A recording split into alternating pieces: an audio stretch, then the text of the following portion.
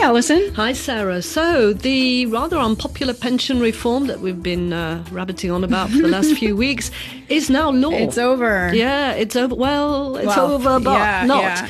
The Constitutional Council validated most of it last Friday. That means the legal minimum retirement age will now go up to 64 from the current 62. Mm-hmm. The Council also rejected calls for a referendum on the issue. And President Macron signed the bill into law later that night, last Friday. Yeah, like really lost no time. Oh, no, man with a mission, as we've often said. For him, it's the end of the debate. He wants to move on. In a TV address on Tuesday, Macron said he understood that it was an unpopular reform, but in a short and, to be honest, rather wooden speech, he basically continued to say there is no alternative, and he very quickly moved on to talking about other business. Yeah, and in a dig, a union leader said this speech could have been written by Chat GPT, which these days is an insult, isn't it? It was rather generalist and quite short. I'm not going to get into that one. No. Okay. But basically the saga is far from over. Unions are now calling for the traditional Labour Day marches on the 1st of May to be the biggest ever. Protests are no longer just against the pension reform, far from it. There's lots of talk now about a democracy in crisis. Interestingly, a highly respected historian, Pierre Rosson-Vallon, who is not what you would call a real leftist, has said President Macron had failed to see a difference between respecting the letter of the Constitution, which he did, and its spirit.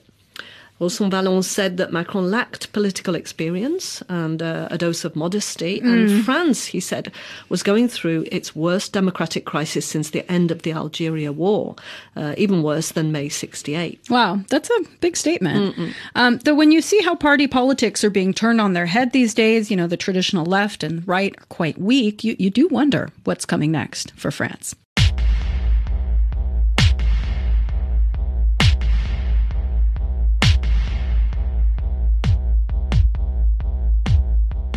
So, Sarah, it's nearly a decade ago that the Rana Plaza garment factory in Bangladesh collapsed, killing more than 1,000 workers. Yeah, I remember they were making clothes for some of France and Europe's most well-known clothing brands. Yeah, the accident was caused by human error. It wasn't an earthquake or whatever. And it drew attention to the scandalous working conditions in factories, especially in the developing world, where multinationals do not hesitate sometimes to cut corners on safety in the name of profit.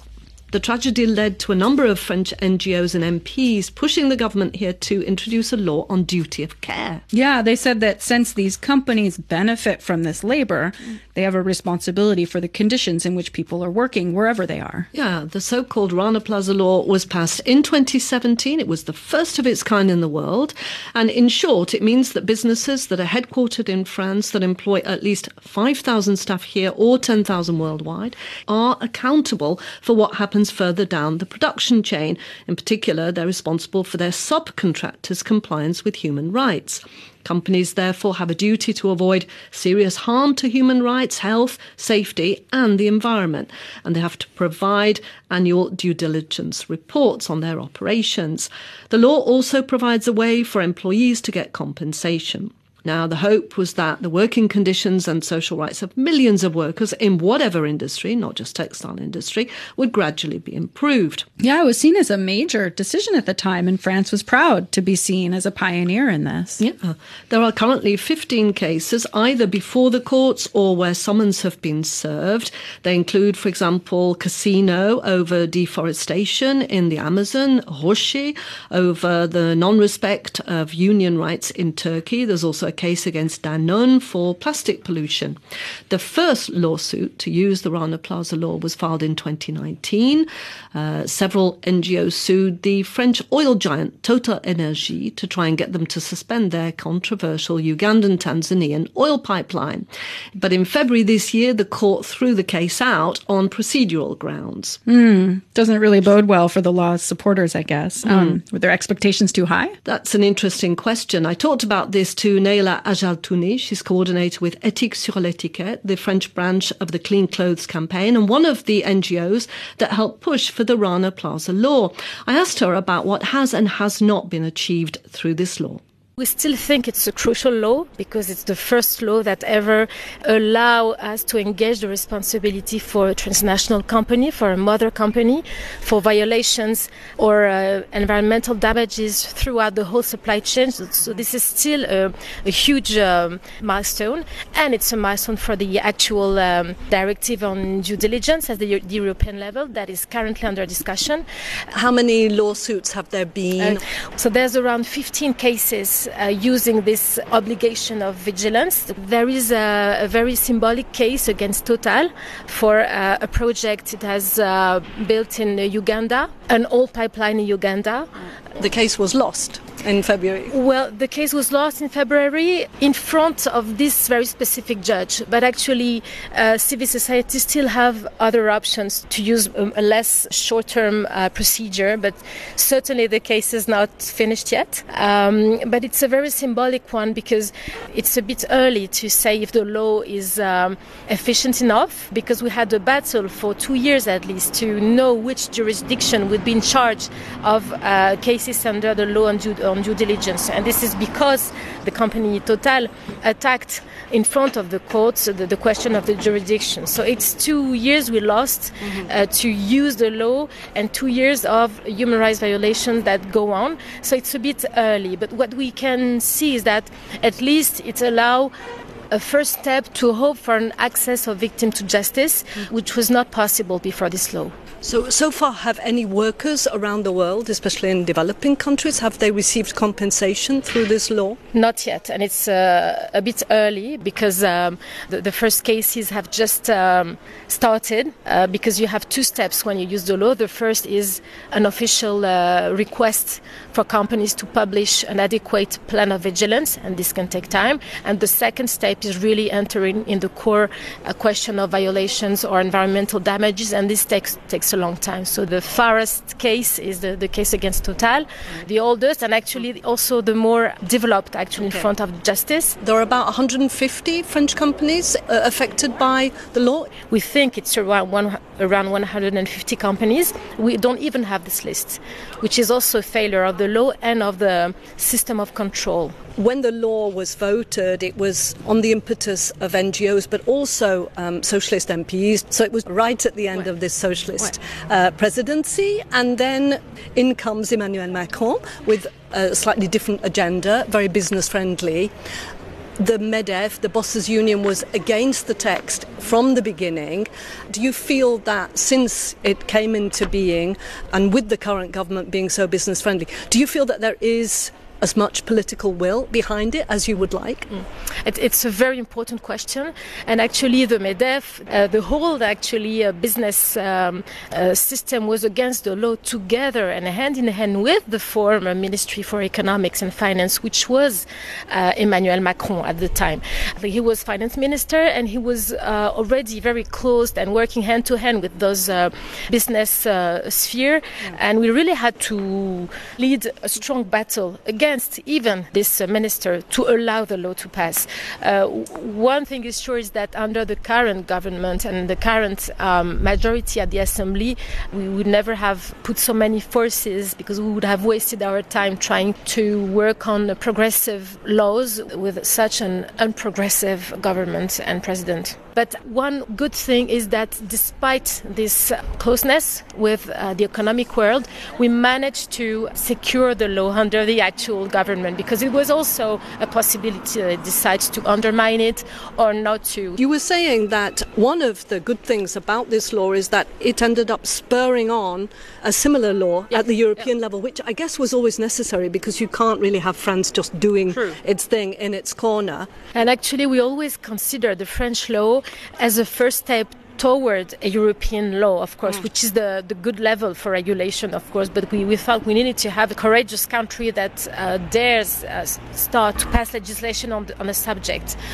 And in 2022, we finally had the first draft of what would be a directive on due diligence that tries, and this is the advocacy we really push for, to go beyond, that really goes beyond the French law on due diligence, because it has some loopholes, like the narrow definition of the supply chain that doesn't really allow us to hold companies accountable for tier 2 or tier 3 factories, for example. So the question of the supply chain, the question of the burden of the proof that relies entirely on the victims in countries which it's nearly impossible to, or very difficult to prove the responsibility of a company, and to have access, of course, to proofs, and also the system of liability. And it's really the core thing we try to have in this new directive on due diligence. Unfortunately, what we see is that France hasn't been the leader it used to be a few years ago at the European Commission, because on the contrary, the French government has been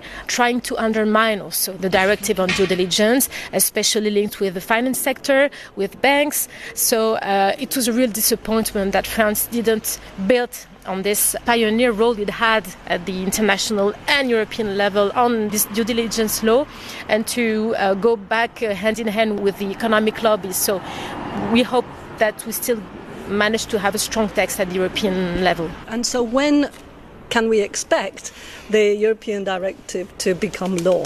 Because I guess that is the ultimate goal. That is the ultimate goal, and actually we're in the middle of a very important last round of negotiations. So the Parliament will have its final vote at the end of May, normally, and we can hope to have a final law at the end of the year, and then you know that countries will have 2 years actually to transpose in their own legislation the new directive on due diligence, and we will be very vigilant that it really goes beyond the French law, of course, when we transpose the directive. So how do you feel now, where we're at in 2023 as an activist, and you're still doing the same job, so I guess you haven't lost hope? We were, I think, proud and maybe didn't really imagine that we would reach those kind of laws in such a short time, because at the European level, actually, it was not that long.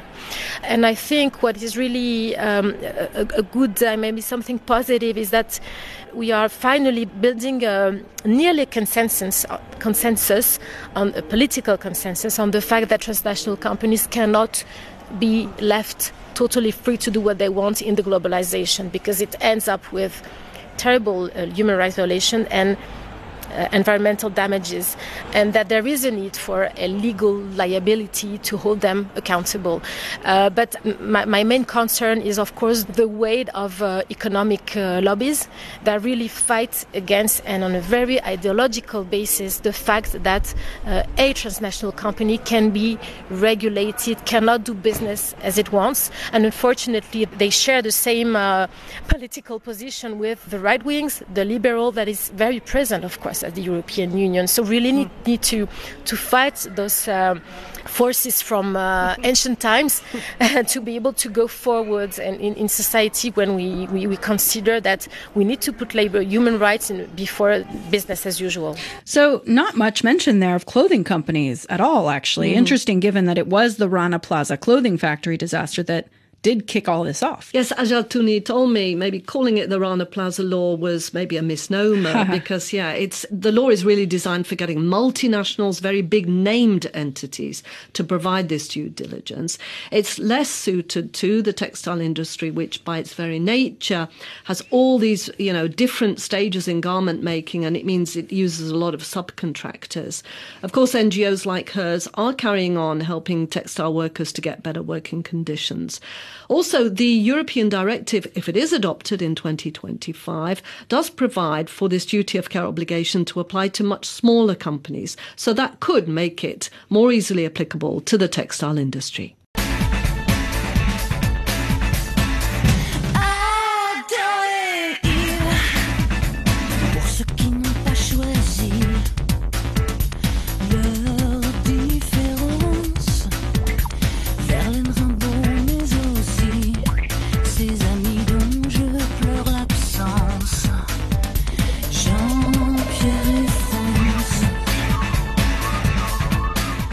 So back 10 years now to April 23rd, 2013, France passed its gay marriage law. Yeah, the mariage pour tous, marriage for all. It was a project pushed by then Socialist President François Hollande, and in particular the Justice Minister at the time, Christiane Taubira. Yeah, and it wasn't a given at all that it would pass. It's an issue that really divided the country. There was a huge amount of opposition, months of protests. Yeah, for example, the Manif pour tous, the demonstration for all. Yeah, it brought out tens of thousands of opponents. Organizers argued they weren't against same-sex marriage per se, but against gay couples raising children because the law, by allowing marriage, opened up full parental rights for same-sex couples.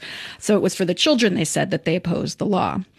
During this time, France saw a surge in homophobic attacks, but the legislation also had a lot of support. Lots and lots of demonstrations in favor, and lawmakers hashed it out. They debated nearly 137 hours over 3 months. 3 months. That's a bit of a contrast with the pension reform, isn't it? Yeah, which was pushed through much quicker. Anyway, the gay marriage law was finally passed in April 2013, so April 23rd. It came into effect a month later on May 18th, and 10 days after that, May 29th, 2013 was France's first ever same-sex wedding between Vincent Autin and Bruno Boileau in Montpellier. Vous êtes unis par le mariage au nom de la loi. Vincent told me that it was a bit of an accident that he and Bruno were the first, though I think it was a bit more deliberate than that. Vincent was an activist at the time, and he'd been approached by the government spokesperson Najat Vallaud-Belkacem when the bill was first introduced in October 2012, because she was looking for a couple to highlight, to personalize what she knew would be difficult debates in Parliament. So she announced that they would be the first couple to get married. Najat Vallaud-Belkacem a fait cette annonce. Najat Vallaud-Belkacem made this announcement to put a face on the upcoming debates that could otherwise have seemed very abstract. She wanted to give them a human face. En mettant des visages dessus. Of course, that announcement didn't guarantee they would actually be the first. But the mayor of Montpellier of the time, Hélène Mondroux, was a big proponent of gay marriage, and she'd allowed the couple to file all the administrative paperwork even before the law was passed. So everything was in place when it came into effect. And it was huge. 400 people were there, including 200 journalists. Yeah, hardly the most intimate of weddings. No. Though, as Vincent says, weddings in France are public events. On peut aller assister à n'importe quel mariage en France à la mairie. Donc d'une manière ou d'une autre. Anyone can attend weddings at city halls in France. So either way, our wedding couldn't be private. Given the circumstances, because we were the first, a lot of people came. Il y a eu la partie publique qui a été effectivement. The public part of the ceremony was broadcast around the world, but the more private events were never broadcast in any way. Afterwards, we had our own time with our family and friends, dinner, toasts, everything that you would do around a wedding. On peut faire et organiser autour d'un mariage. In 10 years, Vincent says that gay marriage has become accepted law in France. C'est très difficile de revenir sur une loi. It's very difficult to roll back a law that gives you rights like this one does. Any politician or political party seeking to overturn marriage for same-sex couples would run into problems. The Constitutional Council would almost certainly reject such a move on the grounds it would create inequality. So it would be very complicated to overturn this law. And what would you do with the people who are already married? Unmarry them? However, we still have to remain vigilant. You see what is happening here and in other Western countries on other issues, like the right to abortion in the United States. We don't know what the future will bring. That's why it's important to remember the history. Vincent and Bruno have since divorced. They were married 7 years of their 12-year relationship. Well, the right to marriage, after all, does bring about the right to divorce. Yep. The very, very, very big difference is the divorce law. And I can assure you, I can see in my office people who are happy to be married just to be able to divorce properly. That's Florent Berdeaux, a lawyer specialized in family law and specifically same-sex family law. 10 years ago, when the gay marriage law was passed, he was in a relationship. We were a young couple, so I didn't remember if we really thought about getting married already. But of course, it was like an evidence to be in the street and having demonstration as we do in France. So I was in the streets because it was like an evidence that we should have the same right, even if we were not quite sure enough to be honest, I was sure enough I wanted to get married one day, and with Benoit, of course. And I think he was not as sure as I was. I'm not sure he needed marriage to be happy, but at the end, he was the one proposing. We got married in 2016, so not exactly the day after the law. We took our own time, but we knew it was possible, and which already was a huge thing. On a personal level, it's true. People feel like, well, why do I need marriage to prove my love and affection for somebody? But marriage comes with all these rights. What does it mean to feel protected in a relationship that previously wasn't? To be honest, in France, we had, before marriage, we had what we call PACS, like kind of civil union. And now we can say that PACS is almost, but I insist on almost, as protective as marriage. You can, if you want, have inheritance law, you have different kind of civil consequences. But as I said to my own clients, the main difference between marriage and PACS, civil union, is the divorce. Divorce law is a protective law for one of the two members of the couple. And I can see every day people who are not married getting separated, and one of the members of the couple may regret not being married because it makes a huge difference. The divorce law has a lot of civil effects that protects the one who is less wealthy. These rights and this law, do you find that 10 years down the road, it's solid? Like for you, do you feel comfortable that this will never change? I feel comfortable that now it's the law and that we will never come back. But since we saw in the United States that it was a reality, a possibility that we could go back in time with the abortion law, we never know what will happen, and we never know who will get in office in France someday. And of course, we used to say that the Constitution makes it impossible to go back on the law, but we never know. Well, I don't feel in danger. I don't feel like, oh my God, they will take back my laws, but we never know.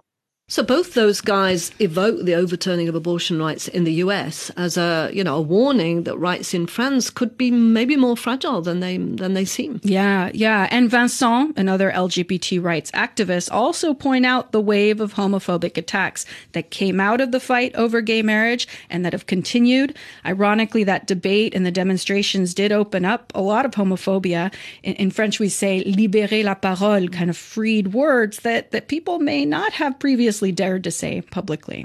And that is still very much alive. Nous étions deux dans la rizière, mais une nuit, mon mari fut emmené avec 400 000 hommes et leurs bombardiers, avec 400 000 hommes et leurs gaz toxiques. La défaite militaire suivra l'échec politique. Nos paysans dressaient les abeilles sauvages au combat. Nous sommes toujours là. So, Alison, remember we talked about the Vietnam War a few weeks ago? Yeah, the Paris Peace Accords in 1973, which ended this drawn-out war that the US had waged against the communist South Vietnamese and the Viet Cong. Yeah. France hosted those peace talks, though wanted to avoid getting involved in the war, because a decade earlier it had ended a century of colonial rule in Indochina and had split Vietnam in half, which ended up causing the civil war that the Americans got involved in. Now, this history isn't well known in France, and Marine Bachelot-Nguyen would like to change that. This is a recording of Tran To Nga, played at the start of the one-woman show that Bachelot-Nguyen wrote about trans life and activism. La forêt cache l'armée et la forêt encercle l'ennemi. Tran To Nga is a Franco-Vietnamese woman who lived through the Vietnam War and was exposed to Agent Orange, a herbicide that the U.S. military used to clear out jungle and crops in North Vietnam. They sprayed it from planes.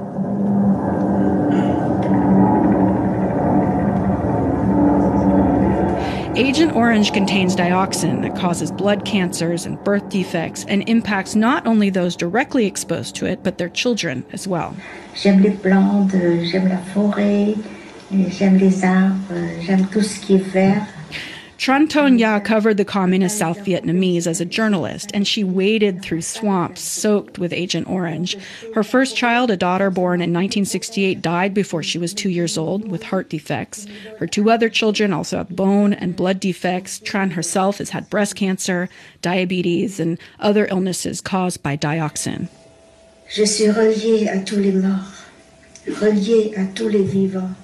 Tran, who's 81 years old, took Monsanto and Dow Chemical and other companies who produced and distributed Agent Orange to court in France. She argued they knowingly supplied material to the U.S. Army that they knew would harm people. In the play called Nos corps empoisonnés, or Poisoned Bodies, Tran is played by the Franco-Japanese actress Angelica Kiyomi Tisere Sekine. Ce moment, on l'a attendu depuis des années. On est à Évry, France. Au tribunal, le 25 janvier 2021. Marine Bachelot-Nguyen wrote the play after reading about Tran's life and activism. She's made a career of writing and producing political theater, or as she calls it, documentary theater. Tran To Nga's lawsuit was actually thrown out last year, but she's appealing it and continues to fight. Bachelot-Nguyen told me she sees Tran as something of a mythical figure who could help audiences understand the history of Vietnam and maybe embrace the fight for social justice. Many people, when they see the show, they say, oh, I'm so ignorant about all this, about the Vietnam story, which is linked with France, which is linked with the States, which is linked with the world. I think the play allows to condense all this story in 1 hour and 20 minutes. Historically, France has a link with Vietnam, so we need to know about the Vietnamese story. We need to know about Agent Orange because Monsanto, Dow Chemical, and other societies spread other products in our earth. I think about glyphosate. So we are all concerned. Yeah, all the herbicides and pesticides. That's it. You have, your family is originally Vietnamese. Is there sort of a personal connection here, like the story that could have happened to you? Well, my mother and my grandparents are from Vietnam, so they moved in France after decolonization. And the story of Tran To Nga is very inspiring. My Vietnamese grandfather was not on the same part of politics because he feared communism.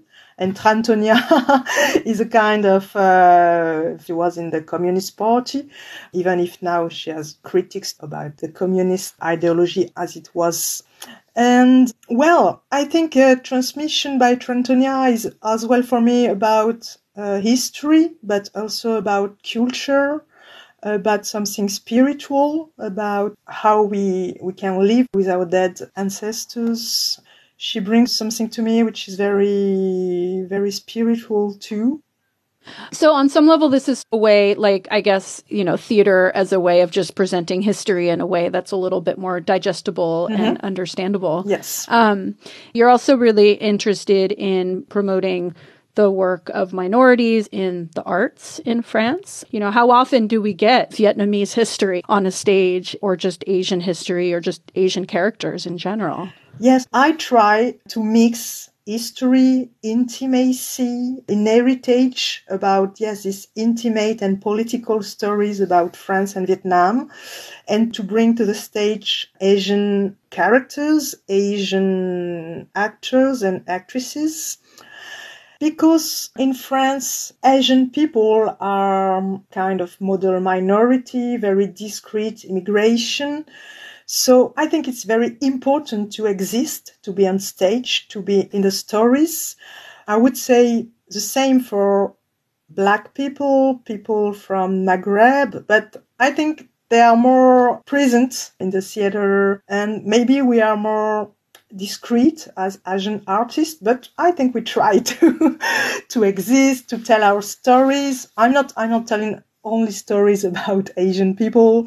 In my play, I also speak about Islamophobia, about racism. I try to embrace many injustice or many stories of minorities to make them exist on stage. These are a lot of issues that seem to to a certain population, at least in France, like bother. You have a lot of people who don't want to talk about colonialism and say, why are we dwelling on the past? Can you talk about that the reaction to sort of what you see in the broader culture in France right now? Well, there is a very big deny in France of sexism, of racism, of the heritage of colonialism. And it's very hard for young people derived from this colonial slavery past to make their life in France. So I think it's really important to tell these stories, to explore our colonial past, not to put fire on the country, but just to share that we've had this past and now how can we do? But we can't deny the past, all these dead people, all these colonial crimes. And it would be a way to live in peace, but we can't avoid a conflict at one moment. France likes when women, when poor people, when black people are victims. They love to help the victims. But when the victim says, we are not only victims, but we are political subjects, we want to be treated equally, well, it makes some noise. It makes some resistance from white people, of course. And I try, through my plays, to bring this voice on the stage. And I think the artistic process allows the message to be received better because poetry, emotions can enter and try to convince the people better than when we talk, at the cafe or in a demonstration. I guess in an age of online entertainment and digital media, like staging plays with real people, does it still talk to people? And how do you feel sort of faced with like the new reality of how people are getting information? Yeah, I think the live is very important. So to be in the same place with an audience, with actors on stage, creates a very strong emotion, creates some concern, some other codes. If Tran To Nga's life is adapted in cinema or in Netflix, maybe they would have a young actress for a young, old actress for her in her age now. The thing, for example, is that Angelica Kiyomi Tissersekine is playing Nya at 80 than at 70 than at 5 or 15 or 22. And that's quite magic with theatre, with these codes.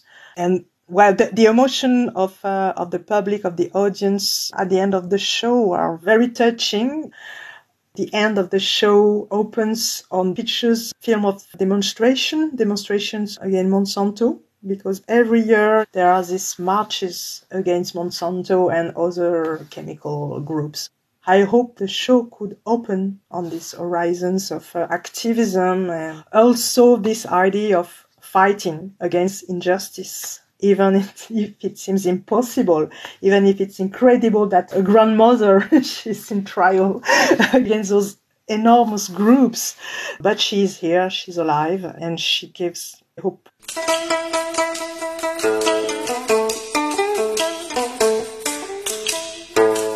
We've come to the end of Spotlight on France. We're a production of the English service of Radio France International. This episode was mixed by Cecile Pompeani. And if you have any questions or comments, do send us an email at spotlight.france@rfi.fr. And you can find us on Instagram. We're Spotlight on France. Get previous episodes at rfienglish.com or find us wherever you get your podcasts. We'll be back in 2 weeks' time on Thursday, May the 4th. Bye-bye, Sarah. Bye, Alison.